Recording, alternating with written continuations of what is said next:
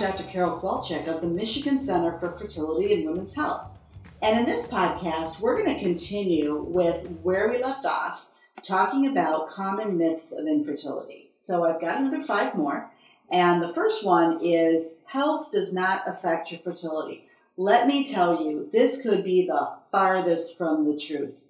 One of the things I believe in and why I have a wellness center right in my fertility center is that I've always believed that traditional medicine, the pills, the shots, the procedures is great. It can do wonders. Complementary medicine, the acupuncture, massage, nutrition, exercise, stress management is great. It can do wonders, but you put them together and that's when you're going to get your best and most successful outcomes. So you have to start with a healthy base in order to optimize your success in getting pregnant. So what do I mean by that?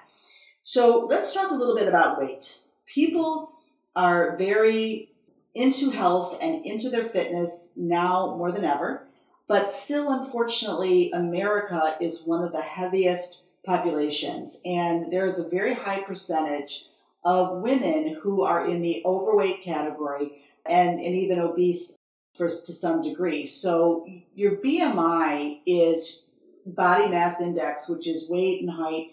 It should be between 25 and 29 ideally. And so if you have a BMI or body mass index of over 30, it's like getting a 40-year-old pregnant. That extra weight affects your insulin levels, and you have insulin resistance. It affects the quality of the egg and how well that egg matures and develops and has the ability to fertilize. So what you're going to want to do is figure out a way to try to get that BMI under 30 if you can, or as close to 30 as possible. So what we do is, we offer several options, and, nutrition is about 80% of it. And so there's people who have done the Weight Watchers, the keto, the intermittent fasting. My office tends to be a little more a fan of the intermittent fasting, and also doing some type of physical activity. So the recommendation is 150 minutes of activity per week, or 30 minutes 5 times a week. And that's something that is going to maintain your heart health, but also in combination with nutritional balance and healthy eating, that you're going to find your best success. Also, studies have shown that following a Mediterranean diet, more vegetables than fruits, more multigrain, more lean meats, more fish, keeps those insulin levels more stable, and also is a better environment for egg quality. So when you're interested in having a baby, you want to try to work on that. Now, underweight isn't very good either. So BMIs of less than or equal to 19 is also a struggle for many women in getting pregnant. Why? It's because you need to be consuming enough healthy fats to be able to have your body reproduce the reproductive hormones. And women who have BMIs less than or equal to 19 struggle with fertility because the quality of their eggs are not as good. So you really need to watch and try to get, if you can, ideally 25 to 29 or somewhere in that range. The other thing is, I get asked a lot about caffeine and smoking and drug use and marijuana. The drinking caffeine, for fertility, go for it with your caffeine. Once you're pregnant, however, caffeine can increase miscarriage rates. So the cutoff is 200 milligrams of caffeine. So when you are pregnant, you can have your cup of coffee in the morning, a regular, not a Starbucks, half calf, decaf the rest of the day. When you are trying to get pregnant, 2 or 3 cups of coffee is probably fine, but maybe make your last one half calf or decaf. Smoking is horrible. So smoking is not a good idea. Smoking affects your fertility. It puts you in the menopause earlier, gives you wrinkles, none of what you want.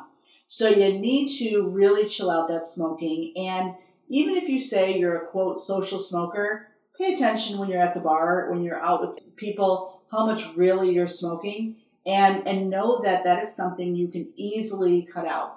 Marijuana and pregnancy, marijuana and fertility, that's a whole nother podcast that we will have in the future. But we do know that there's a lot of data out there that marijuana use, specifically the THC, is affecting the egg quality, sperm quality, can affect miscarriage rates, and there is some evidence that could hinder the development of kids down the road. But there's so many categories with marijuana and pregnancy that what I want to do is do it in another podcast. But that's something that you need to pay attention to. Guys who smoke cigarettes, one cigarette smoked decreases your fertility by 1%. So you do a pack a day, guys, it's a 20% decrease in your fertility. So that's an easy number to remember, is that it's not just we women that have an effect on our egg quality, it's our guys and their impact with the cigarette smoke. So health does affect your fertility, and the idea is to try to eat as healthy as possible, the Mediterranean diet, keep your body weight appropriate, and watch some of those recreational things. So health does affect your fertility. Myth number 7, every journey looks the same. That is so untrue. Now, I know that people who are going through the fertility road, I know now they're talking to more people, and I love that. I love that people are more open, they're talking to their doctors, they're talking to their friends, and that is why I think I'm seeing younger patients. I just got this question the other day, wait, are you seeing younger people? Does that mean that there's more issues? Does that mean we're more affected? I don't think so. I think that a lot of it is awareness. And I love the 20, 30-somethings who are out there talking, gathering information, looking things up, and they're coming to me way earlier. And it's great because when I get patients at earlier ages, there's so much more I can do and so many more options I can offer. So it's important that we realize that it is a journey, but it's something that is unique for everyone. Now, when I say that the good thing is that people are talking to each other, sometimes the not so good thing is, hey, this is what I did to get pregnant. Go ahead and do this, and I'm sure you'll be successful. So when you're talking to your friend and they said they did this or their doctor gave them that treatment and you go and try it and it doesn't work, remember that everyone's journey is unique and there's no cookie cutter approach to fertility. So the important thing I try to tell people is you deserve a workup that is individualized to you and your partner. And you need to come in and have that workup done and sit down as a team. I don't make the decisions. We make them together. So as a team, we discuss all the options that are available. And it's you and your partner that need to decide what works for you emotionally, financially, religiously, with the number of children you want, insurance-wise, everything. And so you deserve to be part of that team. You deserve to make that plan with being comfortable for what you believe in. And I know there are some programs out there nationwide that you walk in and they are state your name, IVF is what you need. Well, that's expensive. It's emotionally draining, financially draining, and you may not need to be that aggressive. In my practice, we do not do IVF unless it's absolutely necessary or other things have not worked. Or there's other factors that would put IVF ahead of the game. So there should never be a cookie cutter approach to the journey of fertility. And don't let anyone tell you that every journey looks the same. Myth number 8, irregular cycles. So I get this. I'll get people who will say, I'm trying to see if I ovulate. I'm trying to do prediction kits. And it's just not showing up. Or they'll say they have been trying for 3 years and they haven't gotten pregnant. And when I get their history, they get 2 periods a year. That means they're popping off 2 eggs a year. So yes, irregular periods definitely affect fertility. And the first thing we have to figure out is why they're happening. So that goes back to the hormone workup I was talking about. So we would get your history, we would check your weight, because weight can potentially play a role. We get all of your hormones, and we check things like thyroid, prolactin. If they're off, they can affect how well you release the egg. We'll check PCOS. That's a whole other podcast again. But PCOS is a condition where there is an imbalance of your male and female hormones. There's insulin resistance. That can affect the eggs and cause irregular periods. You could be too thin, causing irregular periods. You could be heavier, causing it. You could be, it's something called decreased ovarian reserve. So my job is, or your GYN or whoever you're seeing this job, is to do this hormone workup to then help you figure out why these periods are irregular. And if we find a reason, we can treat that specific hormone issue. So for example, if there's a problem with the thyroid or prolactin, there's a special medication we can give to fix that. There's dietary changes we talked about before. Also, there are fertility medications. So I would talk to you about Clomid or another pill called Letrozole, also called Femera, and it works by different mechanisms that could help you to release an egg more regularly. And then we would talk about the timing of sex around when that egg gets released. But yes, irregular periods are important. Now, what is an irregular period? When I ask women how often they get their periods, everybody says 28 days. I don't know where they got that from. Yes, I do. It's the birth control pill pack. Is that it comes in, it's every 28 days, right? Well, guess what? Only 15% of women have a 28-day cycle.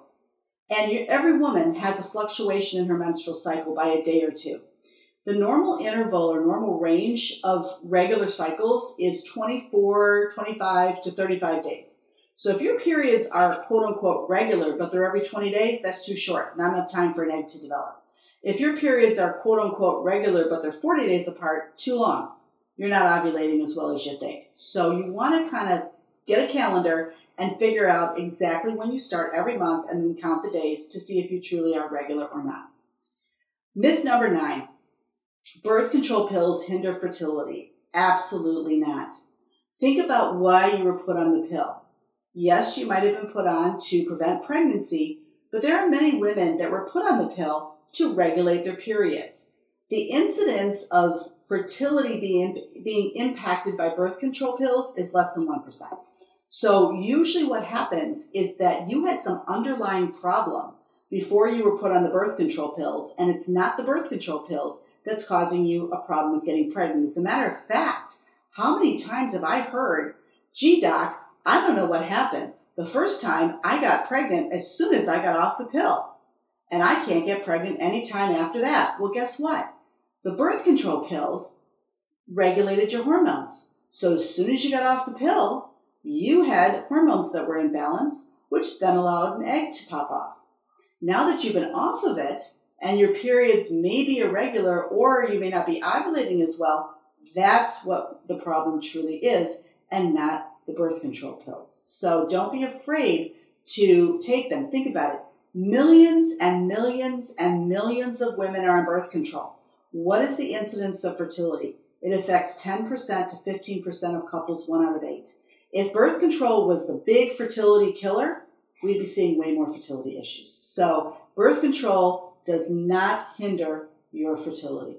And then comes to the last, miscarriages run in the family. So again, I got a lot of podcasts. I'm so excited about being here.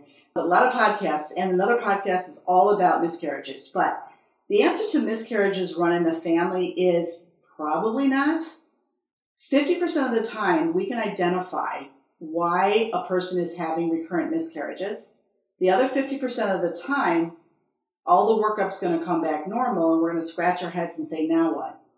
So about 40% of women will have a miscarriage and never have another one. And 60% of the time, it's due to a chromosome or genetic issue, meaning that that embryo was abnormal and it was not destined to make it anyway. But just because you have a miscarriage once doesn't necessarily mean you're going to have a miscarriage again. The incidence of recurrent miscarriage, which used to be 3 losses and now us fertility docs count it as 2, that happens only about 10% of the time, 10 to 15% of the time. So that's when, if you have more than a couple miscarriages, or you have your 2 losses and want to work up before getting pregnant again, that's where we do this workup to identify if we can find a reason. So again, in another podcast, we're going to talk about that and talk about what the workup for recurrent loss is and what treatment options you have. Now, the only thing I can think of that may be an association with recurrent miscarriages in families, if you have some type of genetic condition or things called reciprocal translocations of chromosomes. So, those are things that sometimes could pass on in families. Other than that, there isn't really a lot of link. PCOS, that is something that runs in families, and PCOS in and of itself increases miscarriage rates, but it wouldn't necessarily be something I would say kind of quote unquote runs in families. So there you go. Those are the next 5 myths that I hear about fertility. And again, hopefully this gives you some clarity and some direction with your future fertility. And I'm excited to share this information. So again, this is Dr. Carol Kowalczyk of the Michigan Center for Fertility and Women's Health.